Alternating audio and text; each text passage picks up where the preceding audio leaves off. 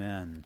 Psalm 87, starting at verse 1, and actually, as I've said so many times before, really the title, because the title is part of the inspired Word of God. It's a psalm of the sons of Korah. We've been seeing a series of psalms from Korah. If you recall, Korah, the tribe of Korah, or the clan, I guess I should say, of Korah, were the gatekeepers. It says, a song. His foundation is in the holy mountains. The Lord loves the gates of Zion more than all the dwellings of Jacob. Glorious things are spoken of you, O city of God, Selah. Once again, Selah, that's a musical interlude for the purpose of interpretation of what has just been said. Verse 4, I will make mention of Rahab and Babylon to those who know me. Behold, O Philistia and Tyre with Ethiopia, this one was born here. And Zion, and of Zion it will be said, this one and that one were born in her. And the Most High himself shall establish her. The Lord will record when he registers the people, this one was born there, Selah. Both the singers and the players on instruments say, all of my springs are in you. Now, we're told, just kind of to lay a foundation, in the book of Revelation, it speaks in chapter 21 of a new Jerusalem. And when we're spoken of, what is being spoken of in Psalms is Jerusalem and God's hand upon Jerusalem, and there's a short to it, a short of the prophecy. There's also a current, what is happening at that time, or what's even happening in our day, but there's a future as well. And we see the future of Jerusalem. In chapter 21 it says, now I saw, verse 1, now I saw a new heaven and a new earth, for the first heaven and the first earth had passed away. Also there was no more sea. So completely gone. We saw that in 2 Peter chapter 3. Verse 2, then I, John, the Apostle John, saw the holy city, New Jerusalem, coming down out of heaven from God, prepared as a bride adorned for her husband. And so the idea here is that when God established the tabernacle, now the tabernacle was the portable dwelling place of the Lord as Israel was wandering through the wilderness, and for a period of time as they entered into the promised land. Eventually it would become the temple that we know is in Jerusalem. Now God gave specific instruction to Moses on how this was to be laid out, both tabernacle and temple. And what it was to do was to mimic how heaven is laid out. And again, the idea is that this is the dwelling place of God. Well, when the heavens and the earth and the sea are all destroyed and there's a new heaven and a new earth, that dwelling place of God will be in the midst of mankind. All of the temple, tabernacle, and the wandering through the wilderness and God dwelling with his people was all pointing towards that future event. Now, we looked at God's mercy last week in chapter 86 in a personal way, but now we're going to look at God's mercy in a corporate way and really for all of humanity. And here the psalmist is focusing upon Jerusalem. So again, if Korah is truly the gatekeeper, if he's truly the usher in the house of God, he's seeing that, wow, this is truly a place of prayer for all the nations, because we've got many nations that are mentioned there, both Jews and Gentiles. God's house was to be a house of prayer for all of the nations. God is not a respecter of men, of mankind. And so as Korah is examining these things, in the midst of it, he sees the beauty of Jerusalem, but he also sees how God's mercy has been upon Jerusalem and the great work that God does in the midst of his people, once again, both Jew and Gentile. And so we're looking at Jerusalem here and the prominence that it has, looking at Revelation and the prominence that it's going to have in the future, but the prominence that it has today. I mean, there's no city in this world that is mentioned in world events to the degree that Jerusalem is. In Ezekiel chapter 5, verse 5, it says, thus says the Lord God, this is Jerusalem. I have set her in the midst of the nations and the countries all around her. And so God's design and desires are for this city that God has set there. Now, if you study the Bible, obviously you become familiar to a degree with Jerusalem, so that will play into what I'm about to say. But when you go to Israel, the first place that we go to is the Sea of Galilee, which is up north. So that would be, for instance, in the area of San Francisco. And then you come down after 3 days of touring the various sites up there. You come down on the east side of the nation and you kind of skirt the Jordan River. And when you get down to parallel with Jerusalem, the Jordan River, then you head inland and you come to Jerusalem. And you're going through the mountains, and then all of a sudden you pop out, and there's the city, and there's the Temple Mount. And it's a very emotional time. They play it up, and again, it's emotional because we understand Jerusalem and Jerusalem's place in God's heart, but still, there's just something so special about that. The psalmist realizes it, and Ezekiel realized it as well, that God had set it there for his reasons and for his purposes. And it's as if Jerusalem is the center of the Middle East and a lot of the things that go on in the Middle East. It's in the midst of Beirut and Damascus and Baghdad, Alexandria, Cairo and Mecca, and all of these areas, all of these cities, and a lot of the cities that, well, would sure like to have Jerusalem back, or at least to have the Jews expelled from it. Jerusalem, you would look at Jerusalem, and even when you're there, apart from the knowledge of the significance of it, what's the big deal? What really is the big deal? There's no rivers flowing through it. It's not really any kind of a trade route today. It's not a seaport. The roads, there's no real major roads. I mean, they have freeways that go to it and through it and whatnot. But again, there's just no real significance to it. But just as truly as God has set his mercy and his presence there, the devil has tried to claim it for itself as well. And we even see that today as we were able to go. Well, when you go to the Wailing Wall is the area of the foundation of the Temple Mount. The Temple Mount is the place where the temple was built upon. And so this Wailing Wall is just one of the walls of the foundation of it. You even go on a tour that's a little bit underground, and you can see the foundations of those walls and how big they are. There's one rock there that is about the size of these chairs, width and length, and probably about 10 to 12 feet in height. And it's just carved into the bedrock, and it's just an amazing thing that these people have done. But again, that's all that is left, is the foundation of that great temple. But on top of it, we were able to go on top the last time we were there, and there's the Dome of the Rock. There's this mosque of Islam that is up there. And so there's a spiritual battle in Jerusalem because of the great prophecies that we see. And again, how God has set his affection upon it. It is the center of conflict in that area.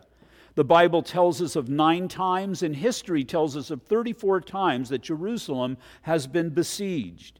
But it still stands today. In the midst of Israel, under the control of the Jews for the most part, is this city of peace. This city of peace, which so much conflict has been fought over it, but nonetheless, it is set and it is kept by the hand of God. In Matthew chapter 10, verses 16 through 18. Now this is the Lord speaking of his apostles, but he says, "Behold, I send you out as sheep in the midst of wolves. Therefore be wise as serpents and harmless as doves. But beware of men, for they will deliver you up to councils and scourge you in synagogues. You will be brought before governors and kings for my sake, as a testimony to them and to the Gentiles." Well, God has set his mercy upon Jerusalem, and God has kept Jerusalem throughout all of the ages, because again, this is the place where God has future plans for, and we've seen the past glory of God as it was set in its place. It was Solomon who built the most grand and glorious temple. There was actually 3 of them. The most grand and glorious temple that has ever been built. And as Solomon built it, he dedicated it to the Lord, and the Lord gave his seal of approval, if you will, when his glory filled that temple.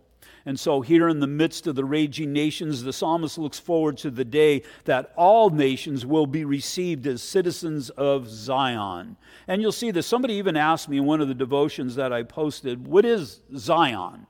And you've probably heard that term a lot, Zion or Zionist. Well, Zion, a lot of times in the scriptures, is the poetic name for God's rule over God's people in Jerusalem. Mount Zion is the hill. It's the name of the hill on which the temple and the greater part of the city of Jerusalem stand. There's valleys that are all around it, and if you ever have an opportunity to go there, your attention is taken by the city. But if you take time to look, you'll see these valleys valleys that are around it, and you'll realize that there is this hill, and on top of it, well, there was the city of David where David's palace was built, but then above that would be the mount of the Temple Mount in the area where the temple was. Well, it's the city of Jerusalem, but that mountain, if you will, hill, that's Mount Zion. And so because of the existence of the Temple Mount, Zion is symbolic with the dwelling place of God. Now, as I said, there is a short, a current, and a long meaning to the prophetic psalm here. And we'll look at it from the context of our day. The short, well, we see in Isaiah 56, verses 7 through 8, even them I will bring to my holy mountain and make them joyful in my house of prayer. Their burnt offering and their sacrifices will be accepted on my altar.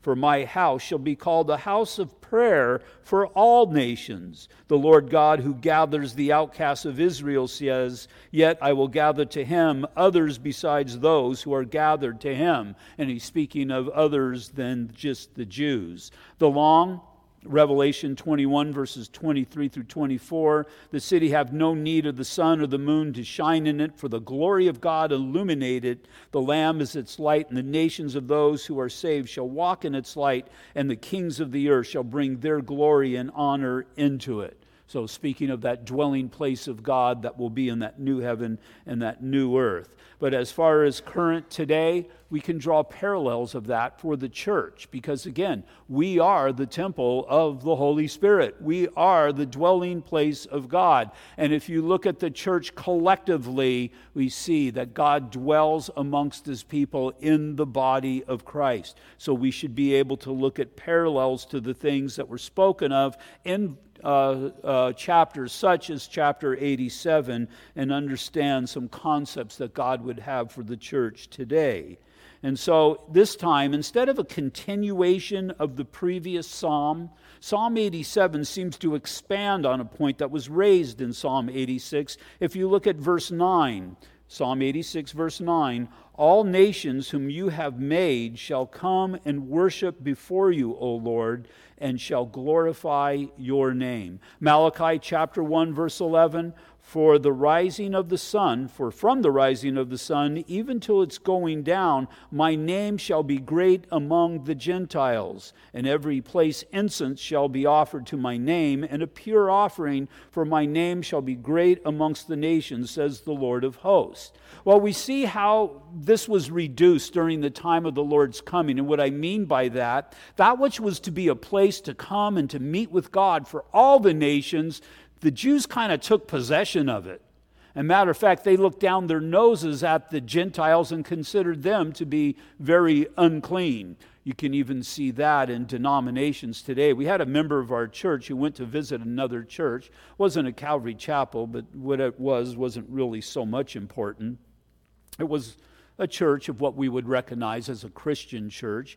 And he went in there and he partook of the service and all. And when he they had communion that day, he wanted to partake of communion, and they wouldn't let him partake of communion. Why wouldn't they let him partake of communion? Because he wasn't a member. Well, it's not about being a member of the church. It's about being a member of the body of Christ. And again, that's the same thing that the Jews did. They took possession, if you will, of the temple, and they looked down their noses at the Gentiles and considered them to be a people very unclean. Well, the harshest words that the Lord had when he was here were for the Pharisees, those who thought that they were righteous within themselves. And again, that's a picture of the Jews and how they thwarted what God desired to do. Jesus even said, because of your traditions, you have rendered the word of God of no effect. We'll be looking at this psalm tonight in 4 stanzas. First is verses 1 through 2, Rock of Ages. We just sang this song. Verse 3, Glorious Things. Verses 4 through 6, Gentiles and Jews together. And then verse 7, the fount of every blessing. So first, verses 1 and 2, the Rock of Ages. His foundation is the holy mountains. The Lord loves the gates of Zion more than all the dwellings of Jacob. Glorious things are spoken of you, O city of God, Selah. Kind of went into verse 3 there, but nonetheless. Now, you remember that one day, 9/11, 2001, when the World Trade Center came down. I remember looking at it after both the towers had come down and all of the rubble, and it just seemed so surreal. That which was there, the skyline, well, it just had been changed. It had been altered forever. There was months of hauling off the rubble and picking up the debris and cleaning up the mess and all of these things that were going on. And so finally they were done, but when they were finished, what was left? Well, the building, it was gone, but the foundation remained. The foundation remained, and because the foundation remained, there was a memorial that was built, and with that foundation, there was the remembrance of that building. And again, we can go to Jerusalem and the temple, which makes Jerusalem so special. Again, the dwelling place of God. The building is gone, but the foundation, it remains. The foundation is still there. See, a good foundation is immovable, and how much more so when it is set by God. Going back to that tour, you go to the Wailing Wall, and it's the place where people stick prayer requests into the cracks of the rocks and all of that. And you just see the permanence of that. Again, you go on that tour that parallels the Wailing Wall underground and see the foundations that are there, and you just see the permanence of all of that structure. And then we have the knowledge that we have, and we see that this is a place that is going to stand for all the existence of mankind and earth and even into the future. And it's just an amazing thing. But bringing this into the church, we're told the Apostle Paul used the illustration in 1 Corinthians chapter 3, verse 11. There's no other foundation that man can lay other than that which has been laid, the Lord Jesus Christ. Now, we just sang the song of that sure foundation, that rock on which we stand. We stand upon the Lord Jesus Christ. Now, study the Bible and we see the reality of it. But really, when we go through hardship, when we go through trials and tribulations, it's then that we for sure see the reality of it. Matter of fact, it's that foundation of the Lord Jesus Christ and the salvation that comes from belief in the Lord Jesus Christ. It was the hope that I was able to give both this afternoon and yesterday at the funeral that we did. There was mourning, there was crying, because God has created us to do that, and that's a necessary thing. But there is also a confidence in Jesus Christ. There's a confidence in the Lord that the unbeliever at the point of death just does not have. And the thing about it is, it's sure and it's steadfast. It's there, and there's a permanence to it. And how does that filter into our lives? Well, just as I see the hope that people have of their mother, who we have a body, the casket was in here, we have this body, but it's just that, it's just a body, or as Paul points out, it's just a tent that has been worn out, ready to be discarded, but the spirit is in the presence of God. And the great hope that we all have, just as she was there, so will we be one day. It's that hope that is sure and steadfast, regardless of what happens in this life, regardless of the trials and tribulations that I go through. God has given me, He has given us all something of permanence. And it's that which caused this great hope and an example of faith to well up of those who have gone before us. God met Abraham, and He told Abraham to go into the promised land.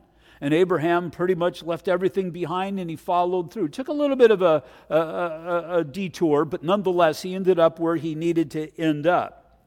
But Abraham wasn't so much looking for that promised land. He was looking for that which was even beyond the promised land. Now we're told in Hebrews chapter 11, verses 9 through 10, by faith he, Abraham, dwelt in the land of promise as in a foreign country. See, he knew that wasn't his home. We know this isn't our home. We're sojourners here. We're visitors here. We're just staying for a period of time. We see the things that are going on in the political arena. We see the wars that are, just in the past day, war started again in Turkey and, against the Kurds in the area of Syria and whatnot. And we see these things and you just look at it and you just think, what a mess. Well, it's not our house. We're just here temporarily. This is not our permanent dwelling place. So again, back to Abraham in Hebrews, by faith he dwelt in the land of promise as in a foreign country, dwelling in tents with Isaac and Jacob, the heirs with him of the same promise. For he waited for the city which has foundations, whose builder and maker is God. And so again, he's still waiting for that. It's going to be that time when there's that new heaven and there's that new earth. Absent from the body is to be present with the Lord. He's in the present with the Lord because he lived a life of faith in God based upon what God had given him. And it's the same thing that we all do. We're sojourners here, but we live a life in faith in God. And so we have the wars that are breaking out, the political upheavals and whatever it's going to be this coming week. But our faith and our focus needs to be on the goodness of the Lord. God who loves me and gave his life for me. And I understand what we're told in even Romans chapter 8, nothing can separate us from the love of God. He's given us a spirit. What does it say in Ephesians chapter 1, verses 13 through 14? He's given us the Holy Spirit as a guarantee. He has sealed his promise. And he wants you to know the reality of these things so that you can have a confidence as you go through the difficulties of life. As Job said, man is born to trouble as surely as sparks fly upward. Just that natural phenomenon and the surety of that. Every time you light a fire and sparks, they fly upward because heat rises. Well, just as sure as that, man is born to trouble. And because of that, Christ came and he has set us free. And so those who walked by faith did not set their affections on earthly Jerusalem, but understood the foundation of something much greater that was laid there. Now, I'm not speaking of a physical foundation at this time. I'm speaking of a spiritual foundation. As God planted Jerusalem, it was the foundation of something that is going to be so much greater. Even our church can be a great church, but our affections aren't on the building. Our affection isn't even really on the church. It's on something much greater, which God has set before us. The congregation here on earth is going to be nothing compared to what we experience in heaven. And again, just look at these things that John got this picture in Revelation. It's not going to be on the screen, but in Revelation chapter 5. The Apostle John got this picture of the church in heaven. Now, if you look at Revelation chapter 4, especially at the beginning, you get a picture of the rapture of the church. And never again is the church seen here on earth, but we do get a little bit of a picture of the church in heaven. So just bear with me as I read chapter 5. John says, "And I saw on the right hand of him who sat on the throne a scroll written inside and on the back and sealed with 7 seals." It's believed that this is the title deed to the earth.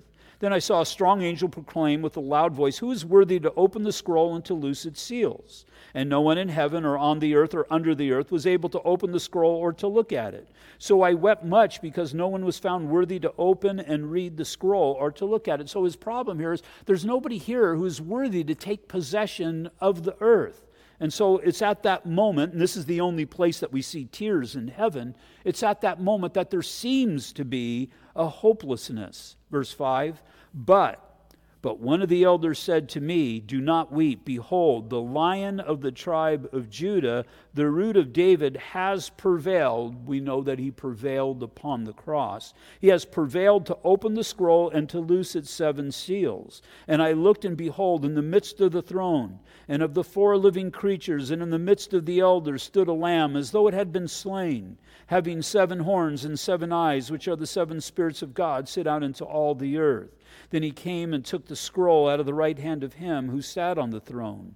Now when he had taken the scroll, the 4 living creatures and the 24 elders," this is pictures of the church and those who have gone before us, "and the 24 elders fell down before the Lamb, each having a harp and golden bowls full of incense, which are the prayers of the saints. And they sang a new song." Now remember, when you sing a new song, that's not just to sing a different song.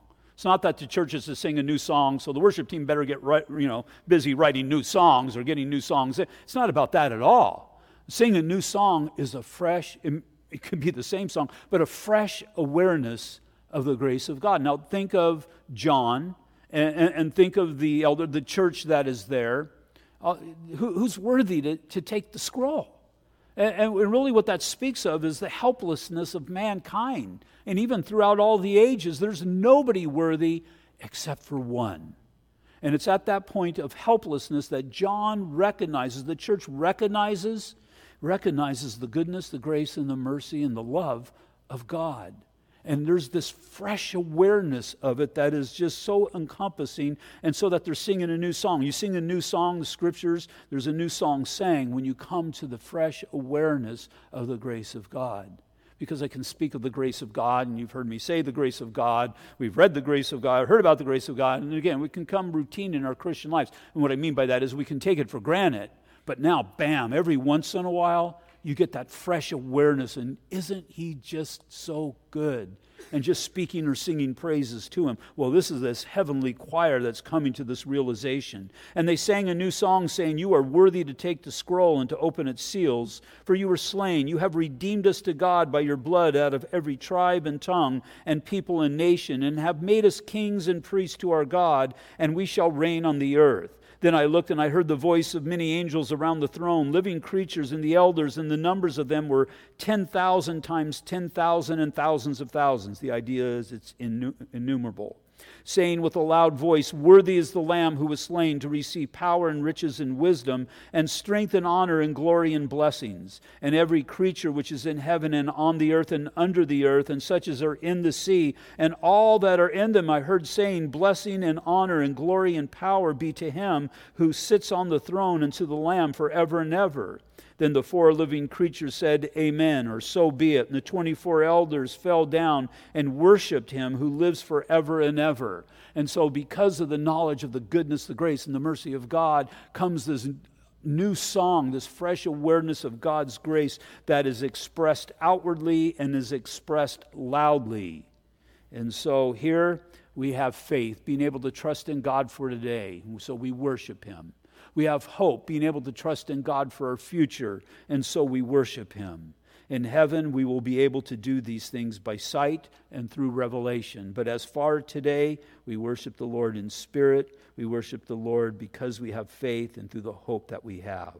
Secondly, is in verse 3, back in chapter 87 of Psalms, are glorious things. Verse 3, "Glorious things are spoken of you, O city of God, Selah."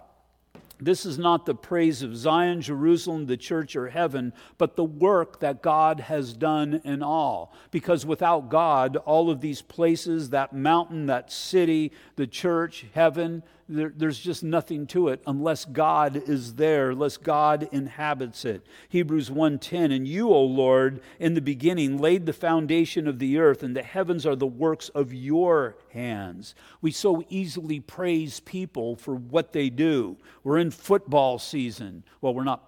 Baseball season as well. We're not really praising the Dodgers right now as they were eliminated, but there's going to be the World Series, and there's going to be a champion, and they're going to have the parade, and they're going to be throwing the ticker tape, and all of that stuff's going to happen. We're going to praise them. I say we as a society are going to praise them for their accomplishment.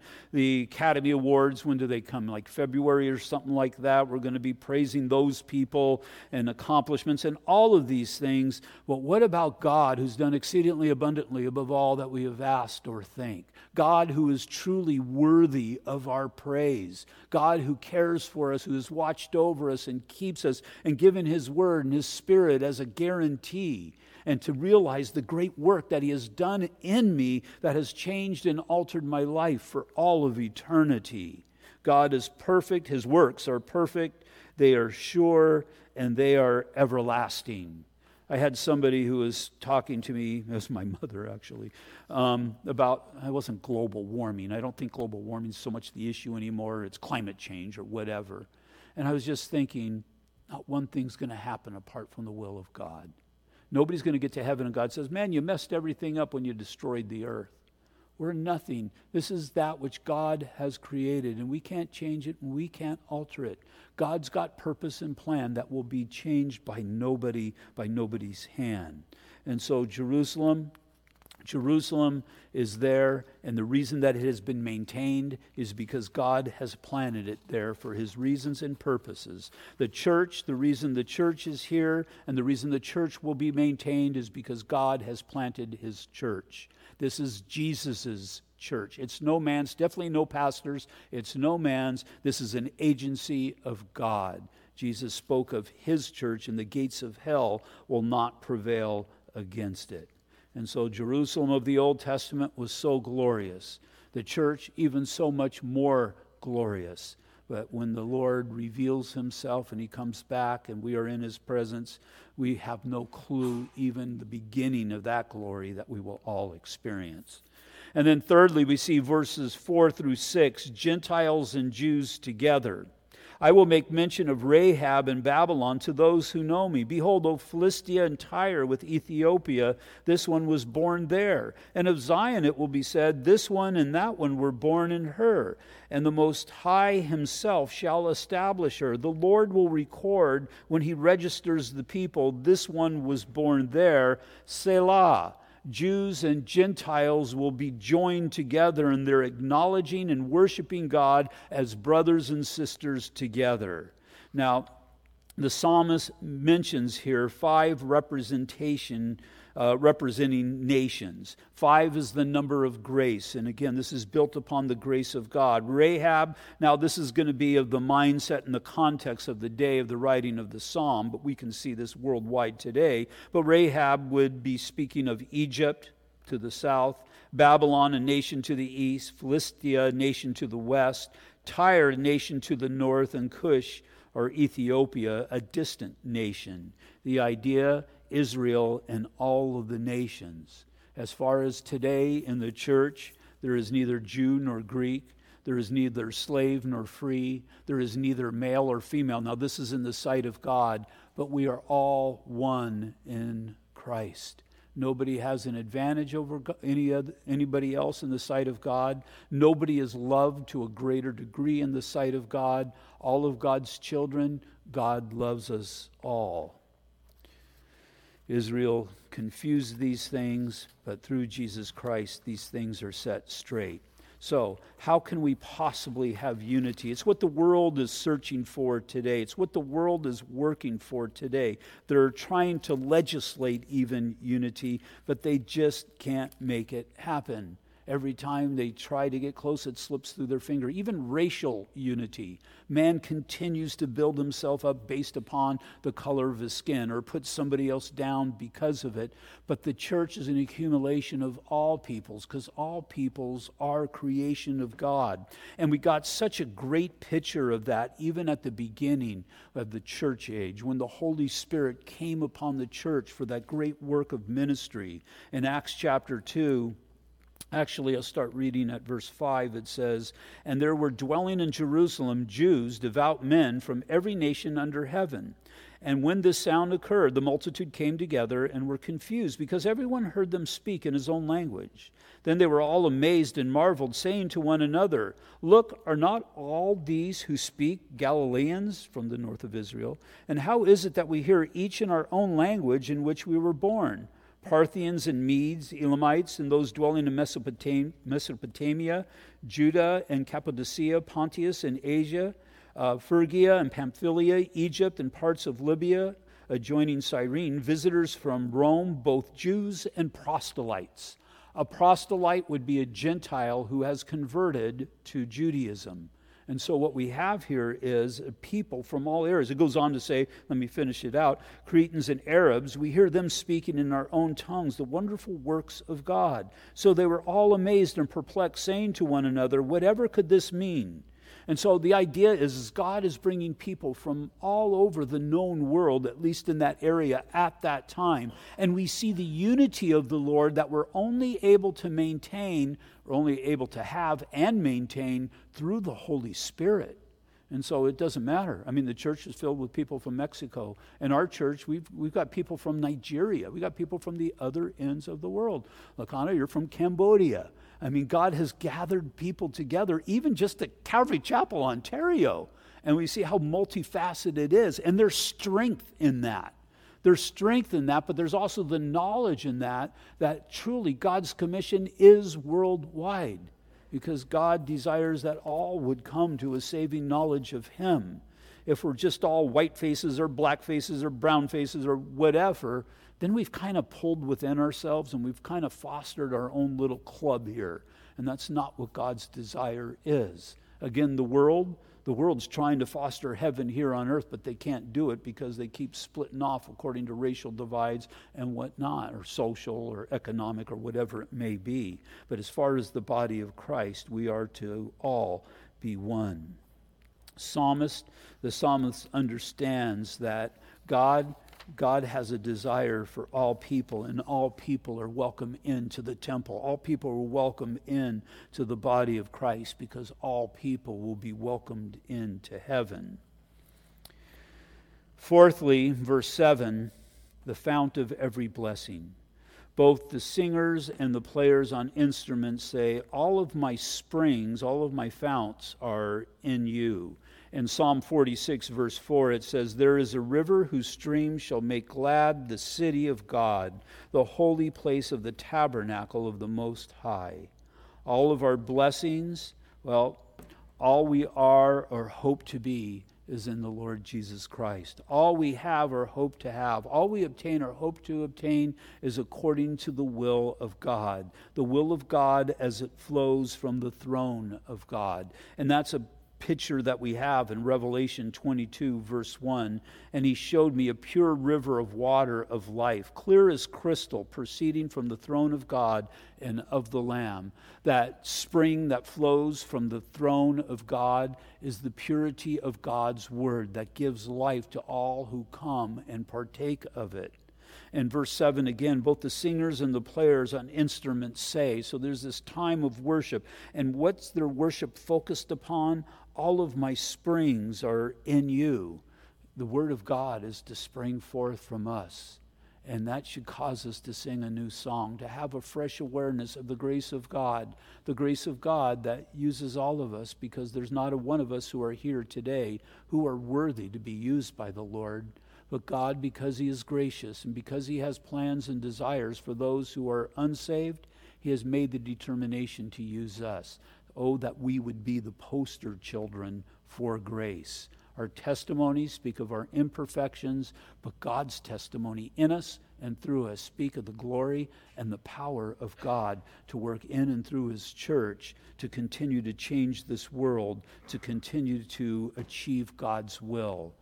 Korah, I would imagine Korah was looking at these things and seeing the many nations that were come. The Gentile nations were severely limited during that time, but nonetheless, seeing these nations coming together and just understanding the vastness of the love that God had for all of humanity. And the beauty of it is, through our relationship with Jesus Christ, it's been confirmed that we're part of that. God has set his affections upon us through the salvation that we have obtained.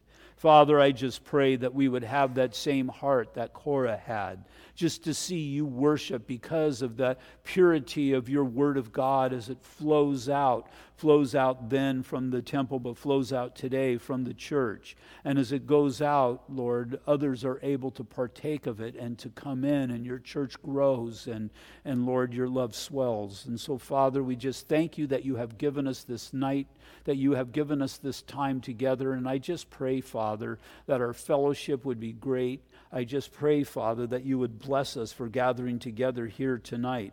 Lord, I do lift up seriously the tamales that have been brought in and just our time of fellowship. We thank you for the food that you give us and all of your provision. Father, may we be people that would forever recognize the source of all good things. And I pray as we do that we would enjoy them and rejoice in who you are. Lord, I lift up this last song and just pray that you would bless us. Pray, Father, give us a heart just to sing it out, we ask. In Jesus' name, amen. We all stand.